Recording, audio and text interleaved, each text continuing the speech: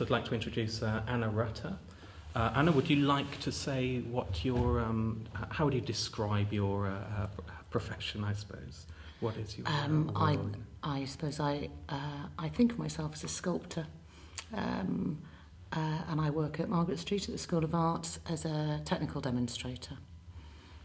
And there's an exciting introduction that you had recently to the world of David Bowie in relation to the recent show at the V&A.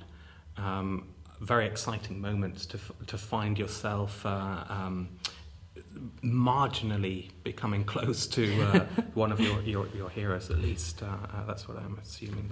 That's how I feel about the subject. That when you get even closer, slightly, to perhaps someone that you've admired for a long time, it feels different. So it's different to meeting someone face to face, but being in that world and being asked to do something creative in that world is an exciting moment. Yeah, we found ourselves in a position being commissioned by the V&A to make a piece of work for the David Bowie exhibition, and the piece really sort of visually shows or describes the number of people born in the same year as David Bowie. The year that David Bowie was born was the biggest sort of post-war baby boomer year, so that it was the biggest number of births in Britain in a year. And so I worked with Stans Caff, and we made a piece that's a very large light box that shows each one of the people born in Britain in that year as a grain of rice. So the light box surface is made up out of thousands and thousands of grains of rice. So it's worth saying that this is who Stans Caff are, I guess. Yes. And also taking that in context, because this rice work is something that Stans Caff has really become quite well known for. Yeah, Stans Caff are probably easiest described as a theatre company, but I would say that probably quite a lot of their work comes in a sort of a performance installation sort of line as well. And for a number of years now, they've made a large scale installation called something along the lines of generally of all the people in all the world. And my understanding is it started with of all the people in the UK sort of version, and has become bigger. That shows human statistics in grains of rice, and they're piles of rice. And as the show develops in spaces, and the statistics change, so you visually see them shown against each other. And they've done numerous versions in different countries, continent versions and sort of world versions. So the concept of the sort of showing of the number of people in grains of rice came from of all the people in all the world. And so the piece for the V&A is sort of loosely titled, or sort of titled on itself as All the People Born in 1947. Everyone born in the UK in 1947. And so that's where that sort of what was that number? What was the figure? It's you on the spot. I can't remember the number. I can remember the weight. Oh, right. A bag of rice. It was 15.43 recurring kilos. Oh, right, okay. And I think there's. And yeah, so I remember it being a very successful visualization of sometimes when you get statistics or numbers or strange kind of models for weighing up how big something is or how far away something is or how many something is. And there's a strange unit of an area the size of Wales or a blue whale or a double-decker bus. The standard one. Or I remember Cadbury's cream eggs being advertised as how many did they make in a year? Well, enough to get you to the moon and halfway back. Who wants to come up? Yes, indeed. And that still doesn't mean anything, but actually seeing a grain of rice, which everyone knows the size of, and then a mountain the size of, something that's about 10 or 11 feet tall, representing people in India or something like that. That was a very good way of seeing the world directly. I think that way of visually representing those sorts of human statistics of all the people in the world has worked incredibly successfully in a whole range of different environments and showing quite different things. There's been versions of the show that have been done for Wellcome Trust and in different environments. So looking at different sorts of human statistics and sort of different areas, and exploring different areas, and it does work incredibly well. And I suppose then it becomes quite odd for someone like me who's seen the show quite often, or I suppose James from Stan's Cafe, who devised the show and has been involved and has seen it in many different places and in many forms. You just sort of begin to read Grains of Rice as people. Yeah, right. There was a lovely moment when Craig from Stan's Cafe's children came in when we were laying down the rice, and as we were making the piece, and his son said, "Oh, so what does this show?" Because of course all his life he's known rice as showing, representing something about people. It's interesting. Stop playing with your food, Dad. Yeah. How much rice do you want? Well, I like India. I want a small village, yes. but not a town. So I think we've all been to the V&A show, and I was tremendously happy with it. I spent about 3 3/4 hours there, and I just so much new information. Did you have any particular highlights? I think there is so much stuff in it that I think I came out feeling sort of overwhelmed. Yeah, completely sort of visually sort of. So you weren't given any context, were you, when you really were, other than it's part of this exhibition? No, not really. We knew that it was a sort of it would be done as a sort of a timeline, so that the Rice piece would of course then be quite near the beginning. It being sort of based around the year that he was born in, and so we knew that it would be at the beginning of the exhibition, or it would be in that sort of early area, and so we sort of knew it would be a timeline. But I don't think even bits of sort of snippets of things that you heard, and knowing that there was this huge archive and this huge collection of things that Bowie had collected himself and was in his archive, and many other things that were sort of in existence, and there would be videos, and there would be sound pieces and interviews and a whole range of other things. I don't think I was in any way prepared for quite how much stuff would be in it when I got there. And the private view was absolutely rammed. So it was a space rammed with information and stuff, then sort of rammed full of people. So it was quite a sort of a bizarre event. I think it's busy pretty much every day, in any case. So I felt I was sometimes being kind of herded through just because of the movement of visitors and having to work at a certain speed, a certain pace, partly because we're all being paced by the audio. And the audio's set up, isn't it, to last sort of approximately an hour, just under an hour, yeah. So that it actually leads you through the whole exhibition in that time. Yeah. So it is sort of... But I found it difficult to imagine how full the space must have felt with half of London's great and good at the private view. Very busy. I tried to serve drinks. I actually completely missed our piece. I couldn't see it. We sort of went through and I couldn't see it. And I sort of got all the way to the other end and hadn't seen it. And obviously sort of actually managed to walk past it at the beginning, which is probably something I shouldn't say, isn't it? I had to go back and find it. But I went to see it then to document the piece. I went to see it after it had shut at the end of one day. And that was almost even odder, because it was then completely empty, apart from a couple of security people. Were you tempted to try on costumes? They're all in cases. You can't actually get to anything. Well, there's some. You could get really close to...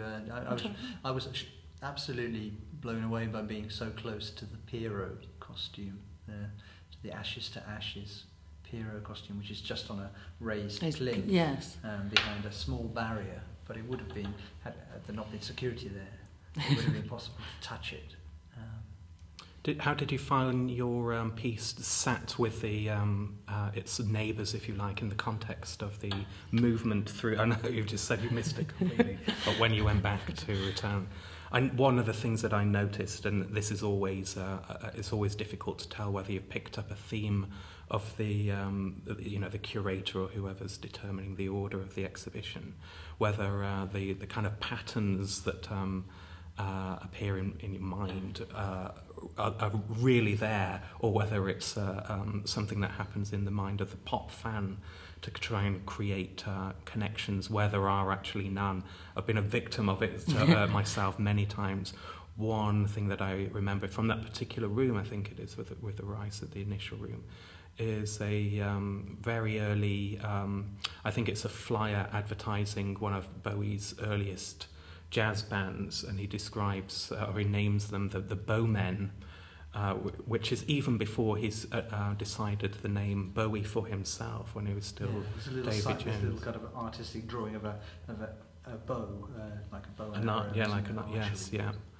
And just a few feet away is the an installation relating to the 2001. So what is the genesis of the Space Oddity?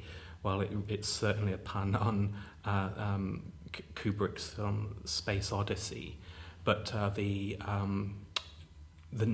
lead astronaut, if you like, in that film is called David Bowman.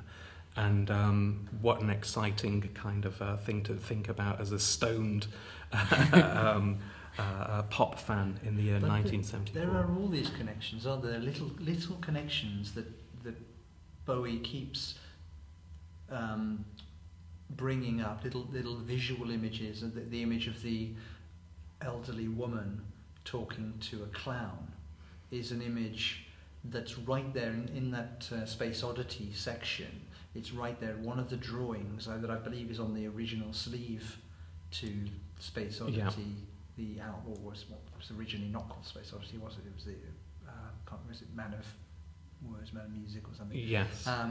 But there's a little drawing of by Bowie's own drawing of an elderly woman talking to a clown, and then all those years later, we've got the Ashes to Ashes video with the very famous image of David Bowie in the Pierrot costume, walking across the beach, being talked to by an elderly woman, being kind of lectured by it. So these kind of, it is tempting to kind of say, well, we could dismiss all of these connections as being just the fevered mind of a fan who wants to see significance everywhere.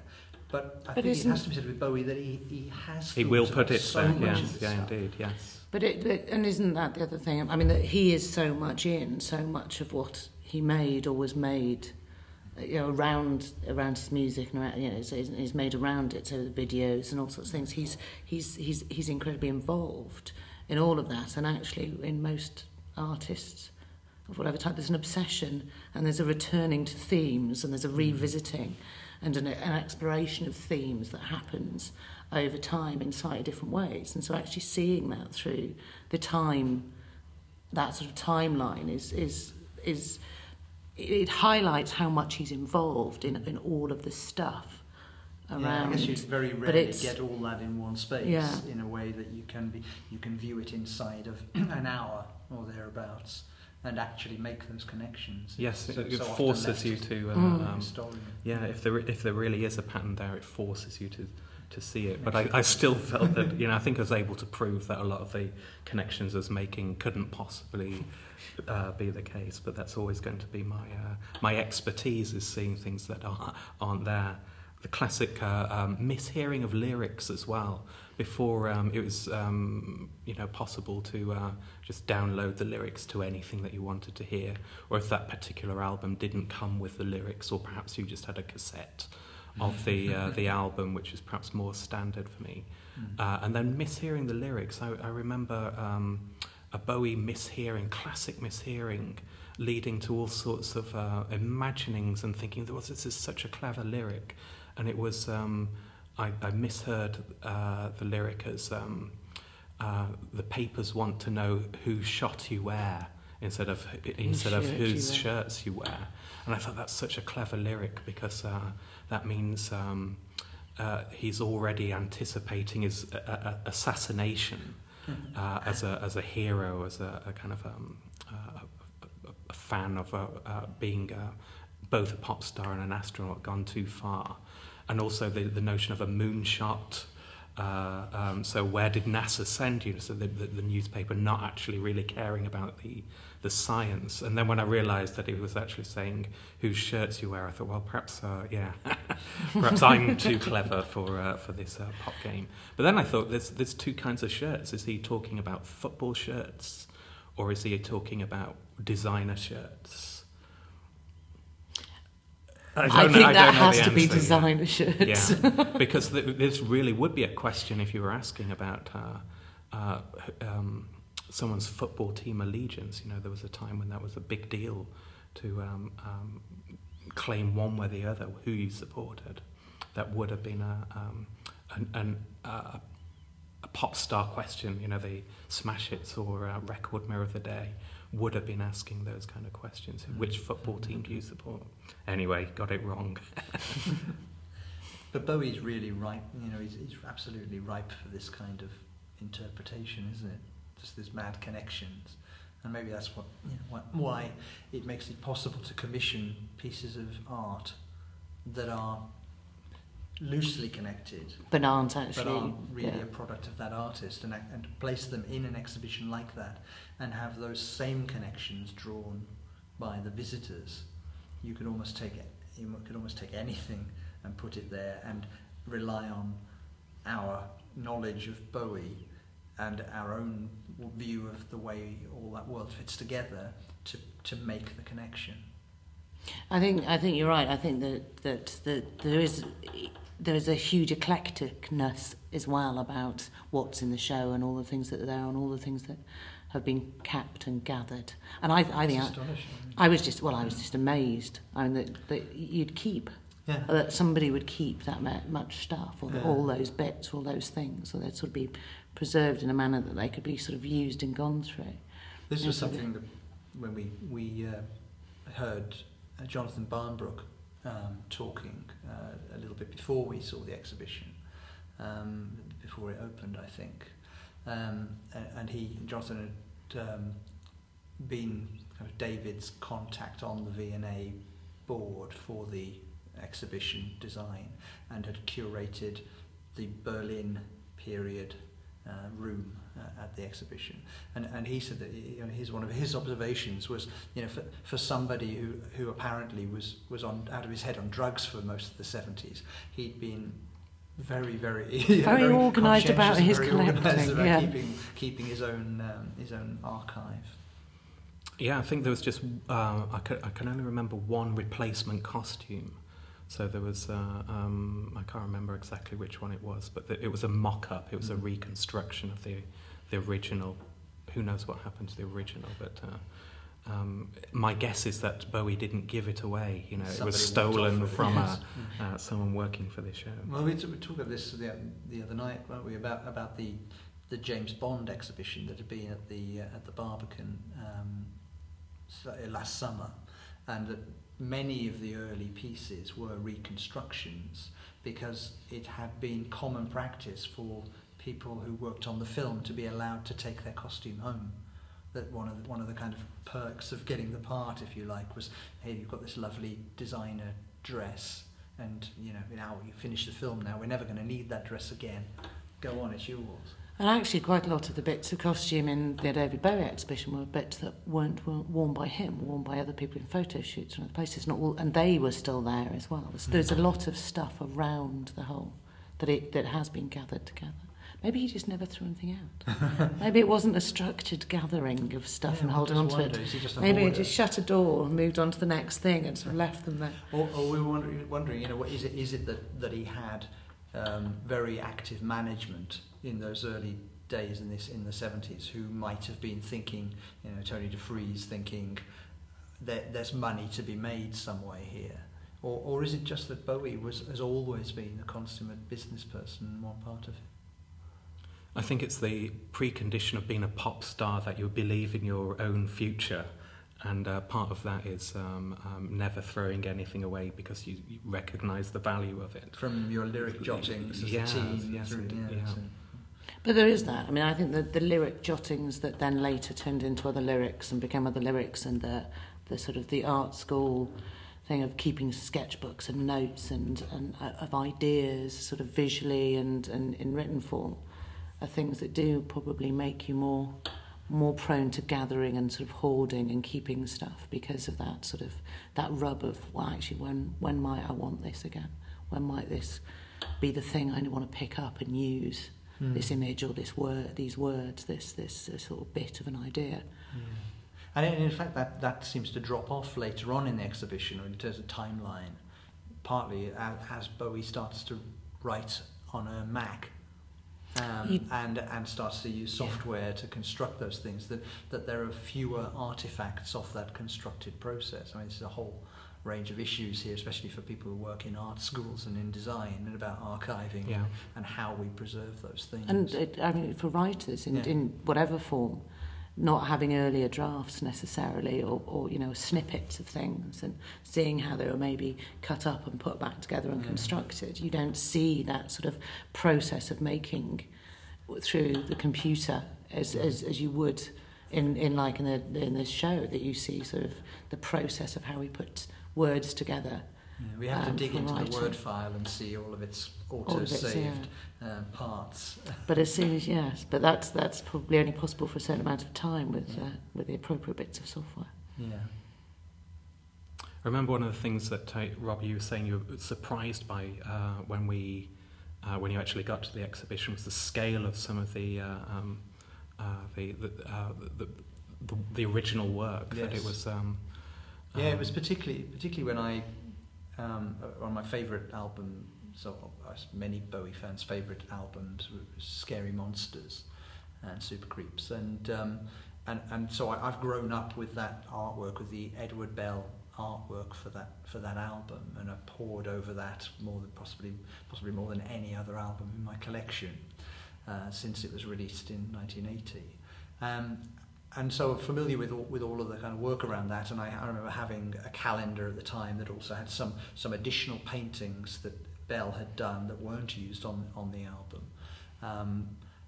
And walking into the room where the artwork was displayed, I was just staggered, blown away by the size of the artwork, and I guess I'd expected it. I think to be the size of a record sleeve, thereabouts of a record sleeve, because I've worked on album, I've made album artwork when it was still vinyl packaging, and typically we would produce it at camera ready at actual size,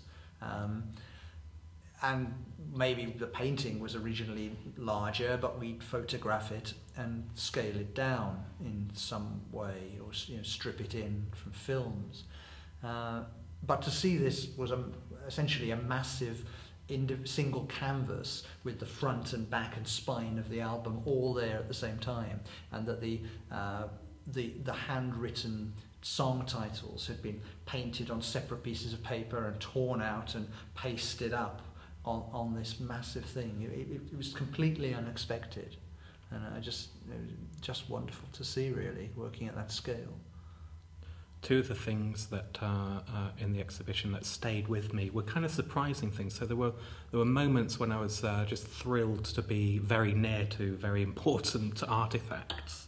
But in terms of emotional resonance, there was, I think it was a fan had sent a piece of, I can't remember who this was, perhaps it will trigger a memory with you, but someone had created a piece of fan art of David Bowie's sketch or drawing or something, and instead of sending it to Bowie, sent it to David Bowie's mum, had somehow found the address and received a lovely reply from Bowie's mum saying, just commenting on the content of the letter. The original letter wasn't included, just the reply, and the art was included. And then just mentioning it was a rather beautiful piece and very thoughtful to send it. And I think the final line was, "Don't give your friends this address." I don't remember that. It was a nice piece. It was just clearly a lot of time. And for Bowie then to have that, for it to be included in the exhibition, suggests that his mum at that point did say yes, it will get to you. So. That was one thing that stayed with me. I have sent one or two fan letters in the past, and it's always included a bit of art to stand out from the usual. I think a lot of these letters never used to reach the stars directly, especially if it was going via the record label. But they'd probably be interested in just how much volume there was coming. So I thought. I will include art with my pieces, and very, very rarely really got any sort of reply. So who did you send them to? Certainly Brian Eno in the year probably about 1985. Just cut it up. Yes, he might have done. Made it into something else. Yeah. And as a child, I remember drafting a letter to ABBA. This was a long, long time ago. It was last summer.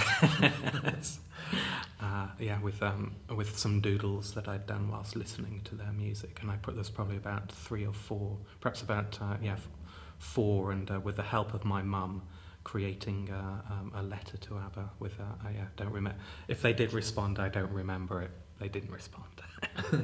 And then perhaps the other piece that really stayed with me was the keys to the flat in Berlin. So just hanging up on a hook, and perhaps quite easy to overlook, was a bunch of keys to the flat he shared with Iggy Pop in 1977 and 8, I think, while they were living in Berlin together. And I'd visited the door earlier that year. I wish you had the keys with you. Yes, indeed, if I'd been able to put the two together. But it was it was a poignant moment, and I think the fact that he kept those keys was his way of making a souvenir of that time. But I kind of created my own souvenir. What I was trying to do was to create a kind of a guided tour. So guided tours is my thing. I'm very interested in how those all go together, and I was thrilled to learn that part of the V&A show there was a David Bowie self-guided tour that you could I don't know if you picked that leaflet No, up. I didn't. Though I think they mustn't have printed quite so many as they they needed to, because they were very much in demand, and I managed to get one via someone who worked there rather than just pick one up. And it was a tour of Soho. It was I think someone had picked out maybe a dozen or more parts of Soho that related to Bowie's time there in the, I suppose, the mid to late 60s. And some of them would be lesser examples, like it might be a music shop that Bowie perhaps bought his jazz albums at, or a music studio that he would have visited. Cafes that he was known to frequent, and I meant to do this, but I forgot to write down the name of the street. There's a back alley that is the album cover for Ziggy Stardust, and all of these places have got a tangential connection with Bowie, or a very big connection. It's thrilling to walk the streets and just imagine, and there was things happening on that tour that weren't included in the tour, and I read just in the last couple of weeks about the closure of a Italian restaurant, just a little corner diner, I suppose, cafeteria, and nearly nothing had changed from the 60s. Oh yes, Heddon Street, London, is the location of that street, and it completely changed from being a real back alley, somewhere that you definitely wouldn't want to go alone, to being all sorts of expensive pizzerias and all sorts of other high-end kind of dining experiences there, boutiques. But I think it's interesting what you're saying about that the sort of that walking tour and discovering things yourself, and things like the keys to the flat in Berlin, and those sorts of quiet objects that you're not given huge amounts of information around, but are so sort of evocative, and you can sort of invent bits of your own stories or thoughts or feelings, like, you know, of why he might have kept those keys, or why we hang on to things, or what we do. And I think I was very aware when at the private view, because of the amount of people and because of their headsets and the way you sort of go through, and the rest of it, it's very easy just to look at the huge bits of video and imagery and the sound changes as you move through the space on the headsets, and be very sort of overwhelmed by all the big, I suppose, elements, all the sort of quite domineering, sort of in your face of elements that were in the exhibition, and the brightness and the, you know, the sparkle of bits of the costumes, and the, you know, and the sort of scale of things. And that it's quite it was quite interesting when I went back, when there wasn't anyone about. I didn't have very much time, and I was really sort of documenting the piece, but noticing smaller bits and beginning to sort of notice other bits, and wishing that almost somehow you could go and see it when there was nobody else about, almost, or that, you know, and have a lot more time and space with it.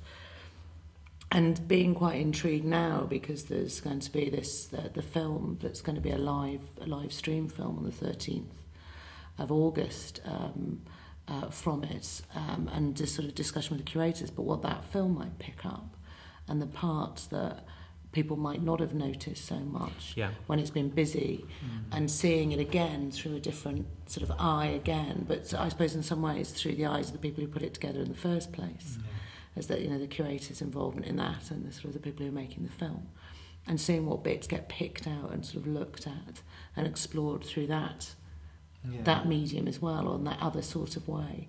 And it'll be quite interesting to go and see it and see all the other things that I know that I've probably missed in the exhibition. Yes, I'm very much looking forward to it. And is that going to be the essence of the content? Is a sort of bit by bit run through of the exhibition? I really don't know, but I suppose I'm making assumptions that there'll be individual people, there'll be sort of people's thoughts and the curator's thoughts about different elements of it and different things. But because of being aware that talking to different people, there's so many elements I missed when I saw it, things that I saw when I went back a second time, and talking to people, things that I sort of realised that I missed when I was there, that I'm assuming many more things will sort of come up that I missed when I was seeing it. And that, because again, it'll be from somebody else's view, from the sort of the curator's view and the filmmaker's view of sort of which elements are looked at. I might be completely wrong. But well, let's find out. Yes, so have you got your ticket booked? I haven't got my ticket booked yet, but I will do that soon. I mean, it's interesting, isn't it? Because when you're talking there about all the things you kind of pick up on as you see the exhibition, that if you, depending on how old you are and how much of Bowie's career you've followed during that time, it is like almost Bowie is recording certain aspects of the years that we've lived through as well, and because part of our kind of childhoods have been played out to the backdrop of what happens in popular music, and Bowie in this particular case, it is like a record of us growing up, of our culture growing up in the late part of the 20th century, and of pop music changing. And the changes from those very early aspects of David Bowie's career to the latter aspects are charting broader cultural changes as well as just Bowie's transitions. Bowie's very associated with lots of transitions in his own work, but it's charted certain points in how we relate to pop music, how it gets marketed, the change, even just going from certain size venues to stadium venues, the move to video as a cultural kind of medium for music rather than the records, from album sleeves to MTV. All of those things are kind of there as part of this exhibition. The whole thing could easily have been an exhibition about pop music from different people, from different, 100 or 200 different bands. And by the end of it, I was thinking, is there anyone else in history that could yield the same amount of material with different angles, different elements, changes over the years? Has any one man ever worn so many clothes? No, indeed, yes.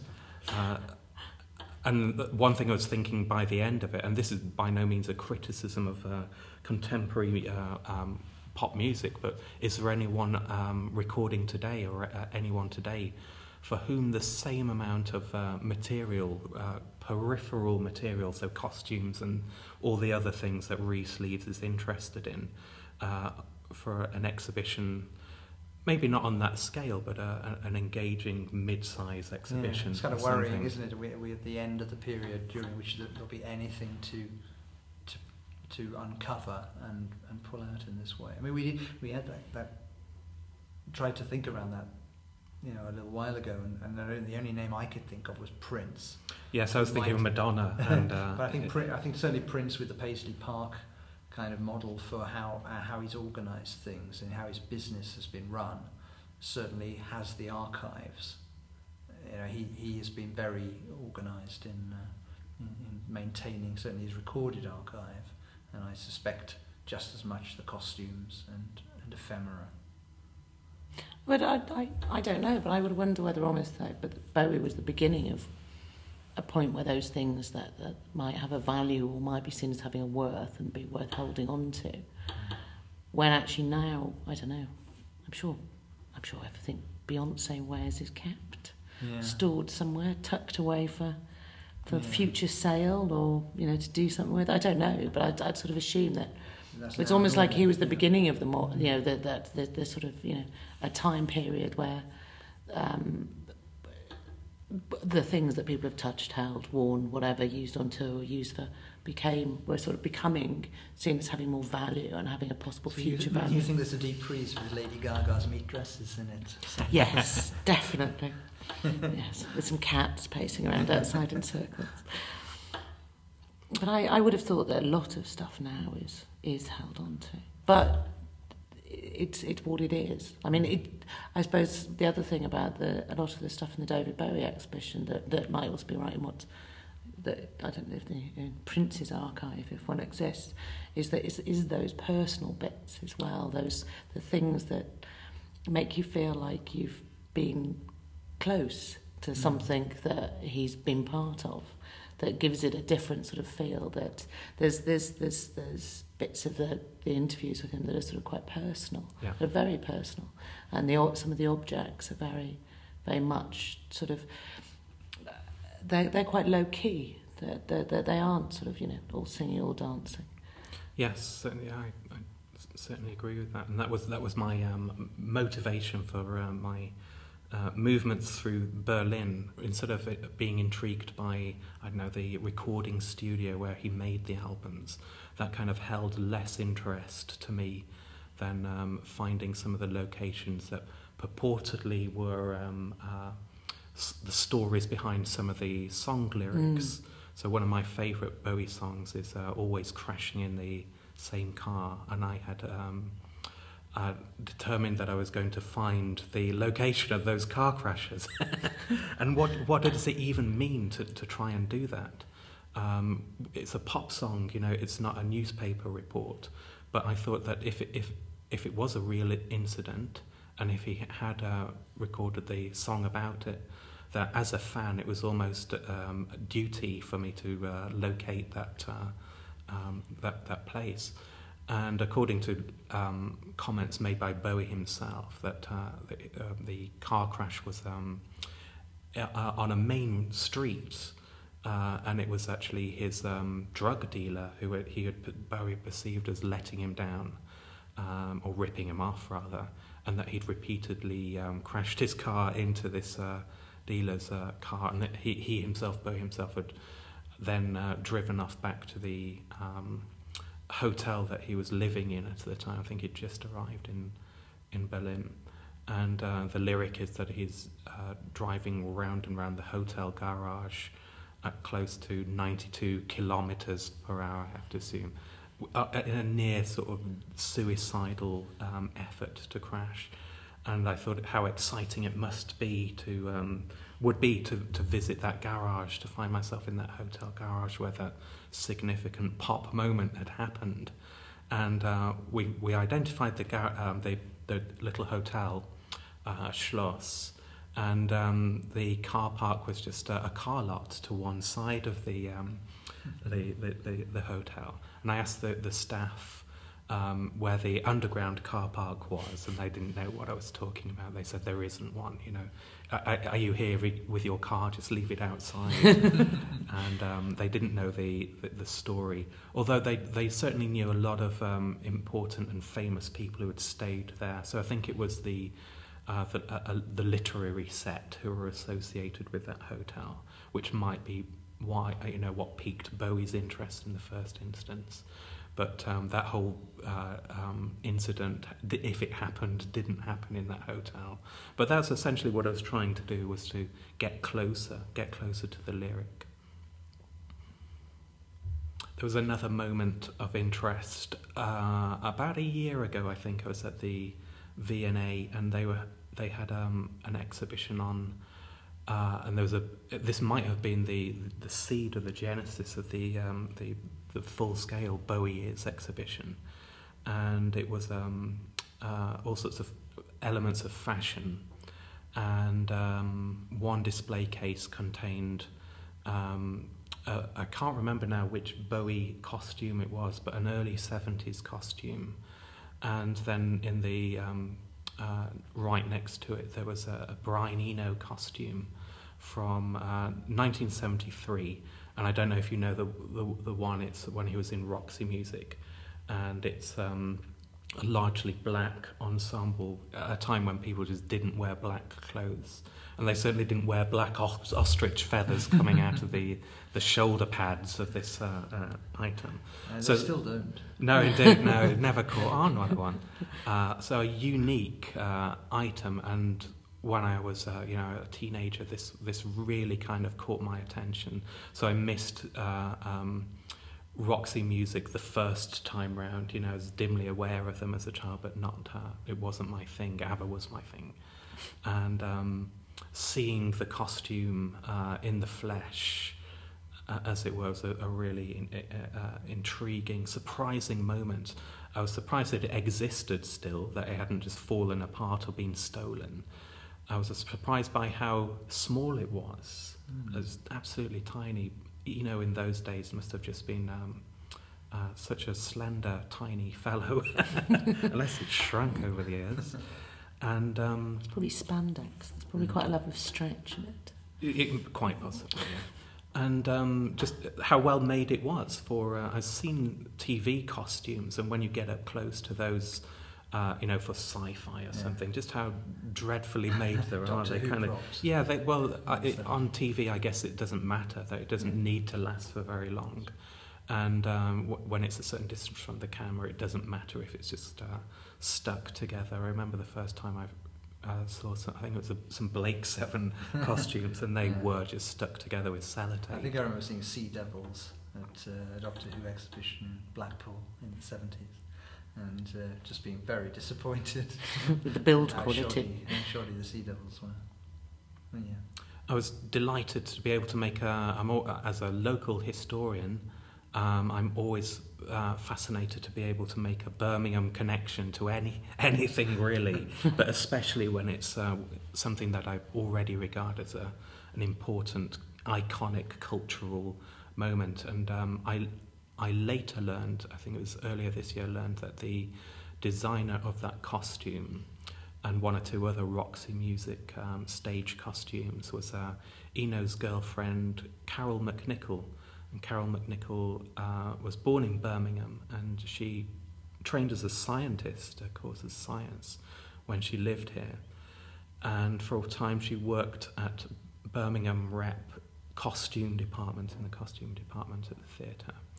And later moved down to London. That's when she created the costume. But her immediate kind of relation to costume design is a Birmingham thing, so it was great to be able to make that connection, and also not difficult to actually contact her to see if she'd be interested in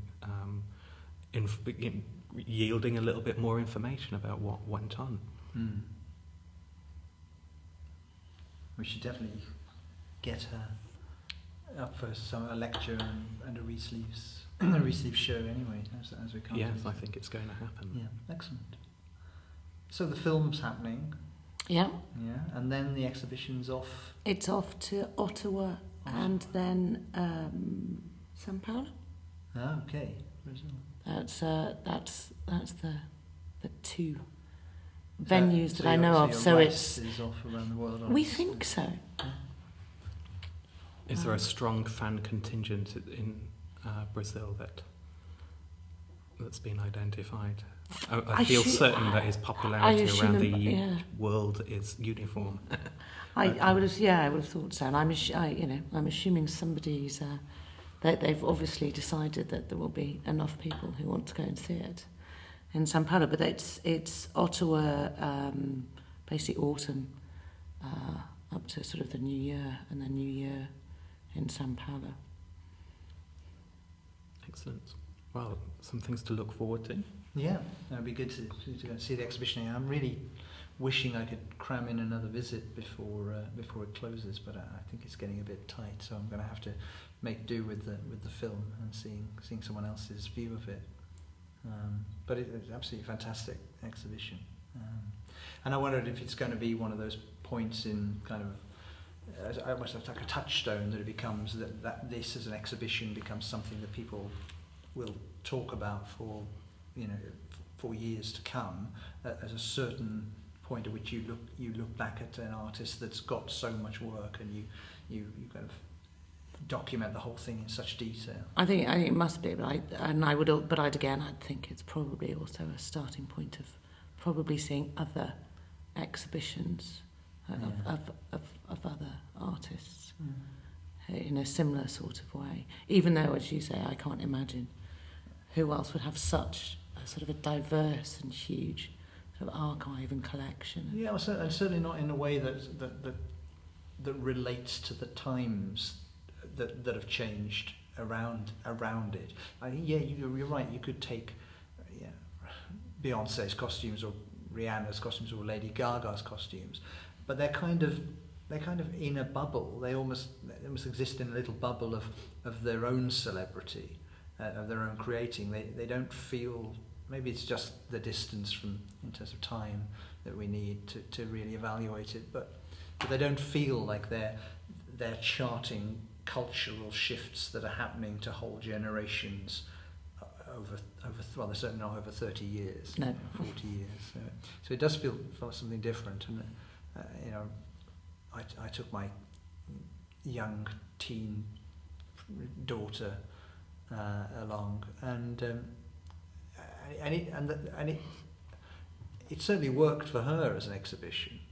She was fascinated with that, the amount of change, and she didn't want to leave quickly, and so it will be interesting to see what else kind of has that cultural impact. And I think anyone who's been to see it won't forget it. I mean, it is just such a sort of a thing, a sort of a.